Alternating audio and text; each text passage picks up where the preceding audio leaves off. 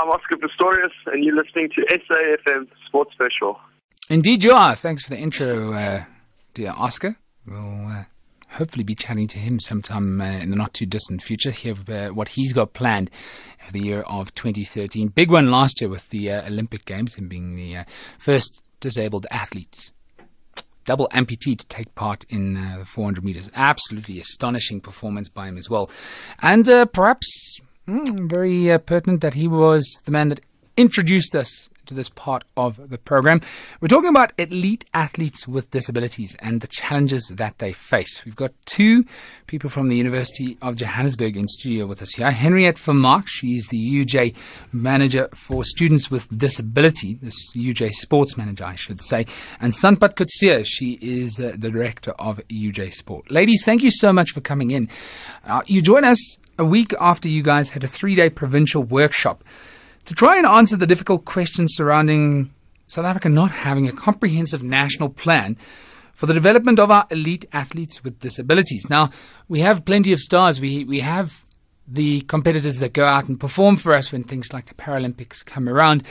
But a lot of the time it's by hook or by crook and by just their own determination, not necessarily by a national design. Loads of sporting role players converged on the University of Johannesburg last week, but was 3 days enough to answer some of those very difficult questions? Nicholas, on the structure and a national structure, I would rather let Sanpat answer those questions.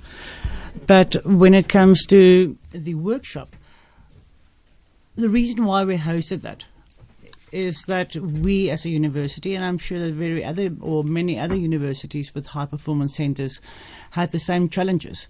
We had athletes of elite caliber, which we had to prepare and train for the 2012 Paralympics with or without support from the provincial or national structures.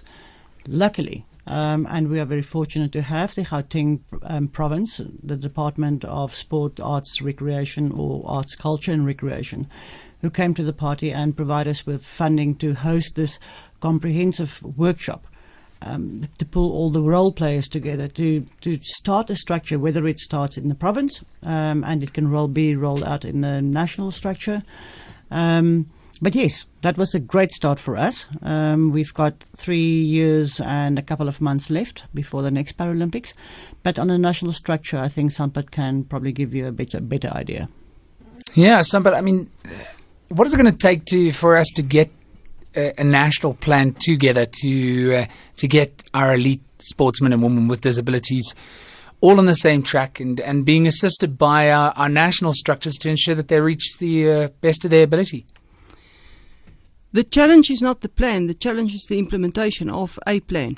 Whoever has that plan should start implementing. And I think South Africa being the size it is, and in sport for the disabled as well as for other sport, the challenge is that we should actually put together our pockets of excellence. And I think that's what we tried to do now with this workshop a week ago, is that University of Stellenbosch is and was for many years the center who has all the knowledge and experience in this field.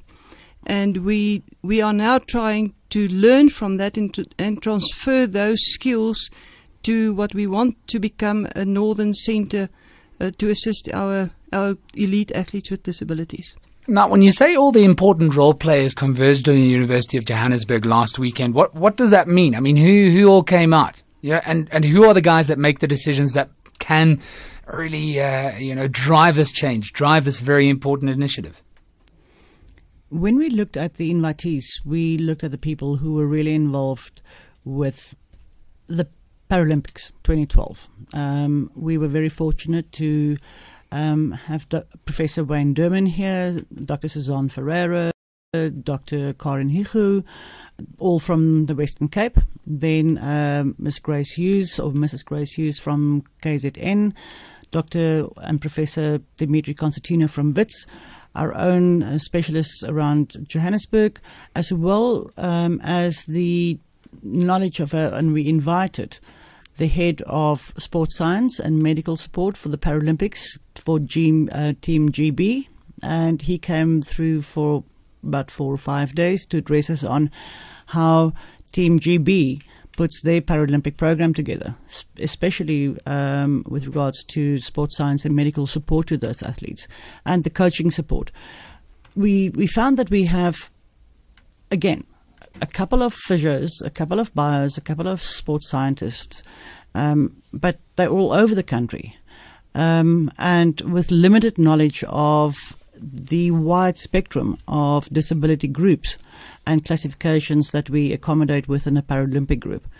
Nick Diper, on the other hand, from the EIS, addressed, again, a program where we can look at how to address the development of sports science and medical support structures, coaching structures, and athlete development and identification over a period of time. And I hope that we could learn from that. I mean, obviously, we now have the input. The big challenge is to keep the momentum and push that through and make it work, not only, again, for a province where the province actually provided us with the finances to host this conference, but also to do it on a national basis. I have to commend the efforts of Sports Minister Fikile Mbalula to work on the so-called fringe sports, work on sports that don't receive as much attention, media support, financial support as they should. Would it be fair to say that he's also had the same effect, added the same impetus on disabled sports? Is a political will there for this to happen? That's a very difficult question to answer. The minister is currently very involved with the fringe sports, as you say, especially netball that comes to mind immediately.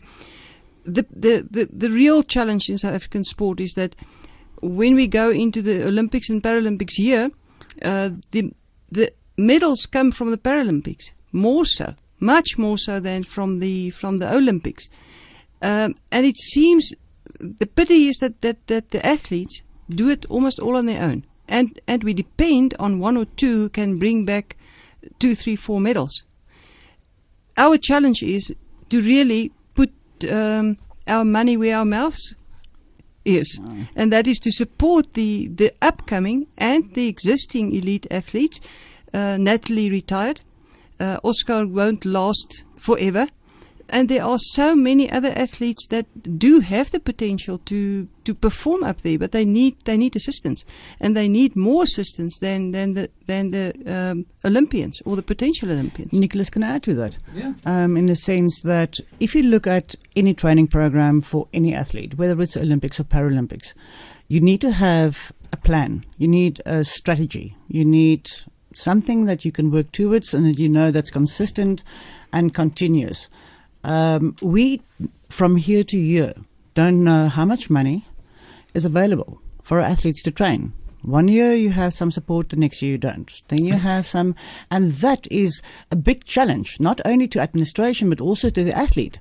We have many athletes who qualified for the Paralympics at their own cost, or probably through subsidies from other institutions, but not necessarily through the national programs that are in place.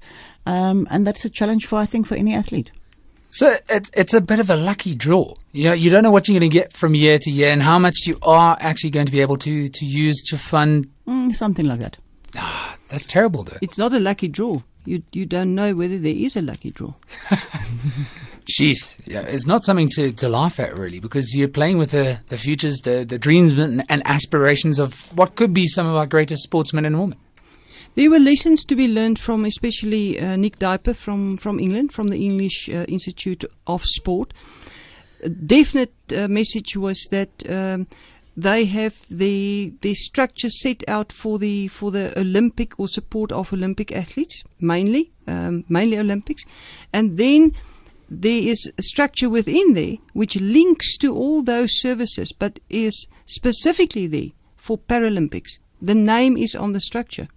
And I think that's one of the lessons of last weekend, is that it should be integral part of the entire system.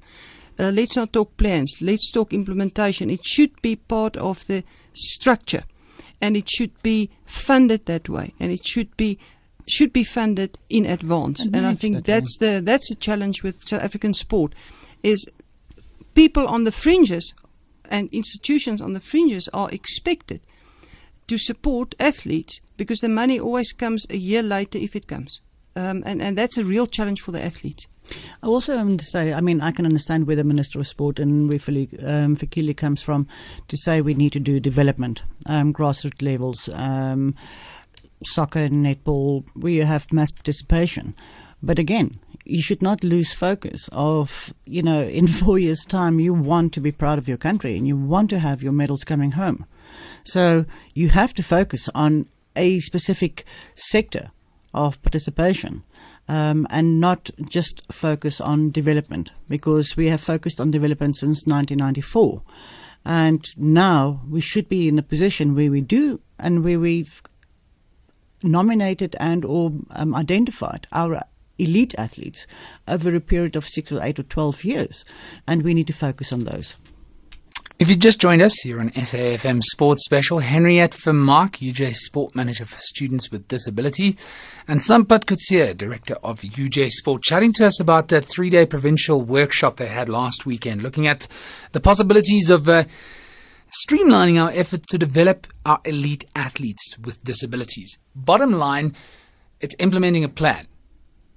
You guys think that we have the expertise to put this plan together, but it's just going to be a question of whether or not we can actually get everybody on board, politically, financially, and otherwise, to ensure a better future for our athletes with disabilities. Nicholas, I really think that we've tried to put that, or we've looked for a program and asked for a program over a period of time. We've decided from the conference point of view that we would rather put a plan in place, bottom up, where we get our basic structures in place so that we can provide a support structure to sport and recreation South Africa as well as to SASCOC. So when they do need those services, that we will have those the expertise in place to support our athletes. And our athletes they come from all over the country, Limpopo, and there's not a high performance center in Limpopo, but where do this guy going to train? So we would like to put those structures in place, and if we can assist in any way to help our elite athletes, we would love to do that. And I think Sanpat probably has got a better plan on the table for that. In a nutshell, though, what can we as South Africans do? What can we do to assist this development? Nick, first of all, I think the message must go out that all the sport codes that are involved in Paralympics, and there are some more than that, we need to identify more potential Paralympians. So anybody out there who is interested in any of the Paralympic sports codes, go to a website, see what they are, and contact any of us so that we know about you and that we can give you the opportunity to be tested and experience maybe wheelchair tennis or adaptive rowing or any of those. And for the public out there, it is fantastic to be involved in sport for people with disabilities. If you have time, come and join us. If you don't have time, make time and come and support us. It's fantastic to see these athletes being challenged not only physically but by performance. It's fantastic to be involved. Ladies, thank you so much for coming in and highlighting the importance of a development plan, and also any plan to assist our athletes, our sportsmen and women with disabilities. Let's hope that more coverage of this type of thing and more insight into how we can do our bit to ensure that we've got a better future plan for not only our sportsmen and women, but our sportsmen and women that face that added challenge of not only making it into national colours, but doing so with a disability that's been beyond their control. Ladies, travel safely. Thank you so much for joining us. Pleasure. Thank you, Nick. Thank you very much. Really enjoyed it. Wonderful. Right.